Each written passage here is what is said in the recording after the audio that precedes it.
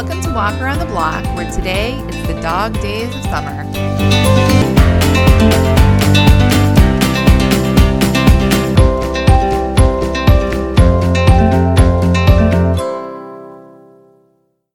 Hello, hello, hello. How is everyone? I guess this is kind of the dog days of summer, even though school has been in session for a whopping week and a half here, which I still cannot get over. It feels like the dog days of summer. The average heat index here has been like 104 this week, which I just cannot deal with. Part of me was like, am I just soft? I mean, I might be. I tried this little game earlier in the week where I was like, I'm going to go to the park and walk around, and I'm not going to look at the Weather Channel app until I'm done. Like, just in case it was in my head. So I go and I stay in the shade, and I'm like, it's not that bad. I went early enough. I'm staying in the shade. It's not that bad. I'm like, this will be my new thing. I just won't look at the temperature from now on. Not even the temperature in my car, which of course is lower because it doesn't factor in the ridiculous humidity, but I won't even look at that. I just won't look at the temperature, and it won't be that bad. So I feel pretty smart. Like, look at me outwitting myself. Then after like 20 minutes, I start dragging my feet a little. And then, 10 minutes later, it was like I was walking through mud. I get back in the car and open up my app. And sure enough, the heat index was 102. I'm like, forget it. I told my husband, if we were back in New England and it was a wind chill of 12, I would not be forcing myself outside. Why do I feel this pressure to be outside when it feels like a sauna inside of an oven out there? I mean, really? I know. It's because the sun is out. Well, the sun is sometimes out when it's 12 degrees too, and the only pressure I felt was to keep buying blankets and park as close to all buildings as I possibly could. Then last night, it cooled down. It was like 75 or something, and I was like, okay, great. I thought I could wear like kind of normal clothes today, like a t-shirt and joggers, and be comfortable outside. Wrong. I feel like I have this problem a lot where I dress for what I want it to be instead of what it actually is. I did that in the cold too. Anyway, so we were gone for a little bit this morning, and by the time we got home at like noon or 12:30, I don't even know what it was, high 90s or something, but I was already sweaty. So I was like, why not just keep it going? So while we were out, we were like, okay, what else do we need to do? So I have these shrubs in the front that grow like at an insane pace. And as I have mentioned, I have gone out there like twice to try to get a hold of the whole thing, but I am clearly just clueless and trying to figure it out as I go. So I finally Google and I find this like tutorial on YouTube, and it was great. I mean, really, you should watch it. I'll put it in the show notes. This guy in the video was like, I don't use power tools. I use this brand of shears. And it all made sense to me. So I go on Amazon, and they are on the pricey side. I was like, I'm sure they're great, but I don't know. I didn't want to buy them and then use them like once. I was also a little afraid that maybe they were a little too good and I would accidentally drop them on my flip-flop foot and sever a vein. Sever? Rupture? Anyway. I start reading the reviews as you know I do, and I don't remember exactly how it was worded, but in essence, someone was like, there's a rumor that this other brand that's cheaper is made by the same company. I actually think a couple people said that. A rumor. Word on the gardening paths.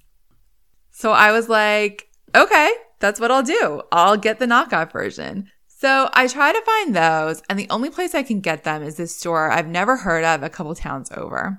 So while we're out, I'm like, let's go get my knockoff shears. So we go. Okay, let me just say, we pulled into the parking lot, and immediately I was like, I think this is a place for people who know what they're doing. My husband's like, yeah, it's definitely a place for people who know what they're doing. I almost was like, will they even let us in?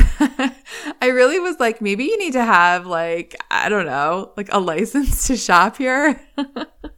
Like for professionals only and not people who YouTube tutorials. The girl was super nice though. She was like, what are you looking for? And I just showed her like the tab on my phone, and she was like, okay, here you go. The shears are great. They worked so much better than the ones I had. So I did that. I came inside and obviously threw myself on the floor to recover for like an hour. But after that, I re-downloaded one of those pic collage apps so I could really compare my before and after photos in all their glory. I also texted my husband a copy just in case he wanted to make it as lock screen or something. I titled it Read It and Weep, which didn't make a lot of sense, but kind of captured the drama I was looking for. Anyway, a good thing about the dog days of summer is that a friend of ours gave us a bunch of tomatoes from their garden.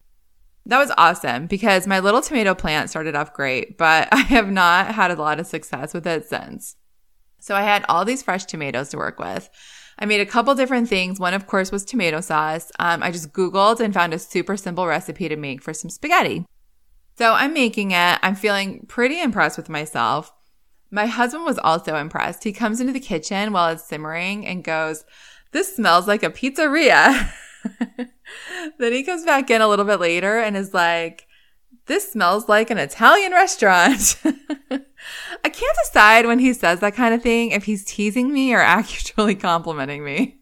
It depends, but I would say it's right on the line.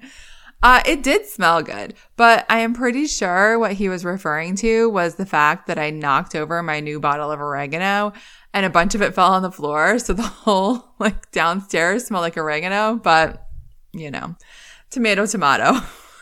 Has there been a more appropriate pun? I guess I was having kind of one of those days in the kitchen because, listen, I do burn myself a lot. My top two most frequent kitchen injuries are burning myself and cutting my fingers on the lid after I open a can. Is it bad that I could tell you my top two most frequent injuries? Maybe. Anyway, I do burn myself, but it's minor, it's I hit the edge of the cookie sheet taking it out of the oven. Usually I know exactly how it happened. I am not sure how this happened. I think I was literally just reaching for something and I somehow hit the side of the saucepan with my wrist. It hurt, but I didn't freak out. I soldiered on for the sake of the tomato sauce. But then a little bit later, I went and sat down and looked at my wrist because it still hurt. And I was like, that's kind of a legit burn. So I kind of held it against my sort of cold water bottle for a few minutes, which did help a little, but probably not as much as an actually cold cloth or some ice or something.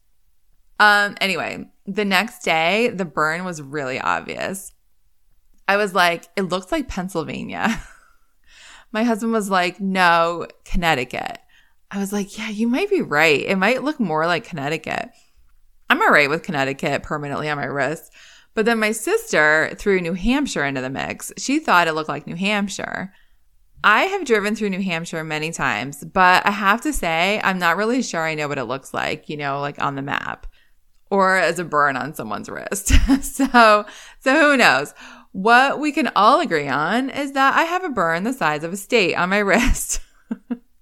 I finally put a Band-Aid on it, and I would say it still does not look great. But the sauce was really good. All right, that's it for today's Walk Around the Block. Follow the podcast on Instagram at WalkTheBlockPod. Subscribe or follow on Stitcher or Apple or Google Podcasts, and leave a review if you feel so inclined.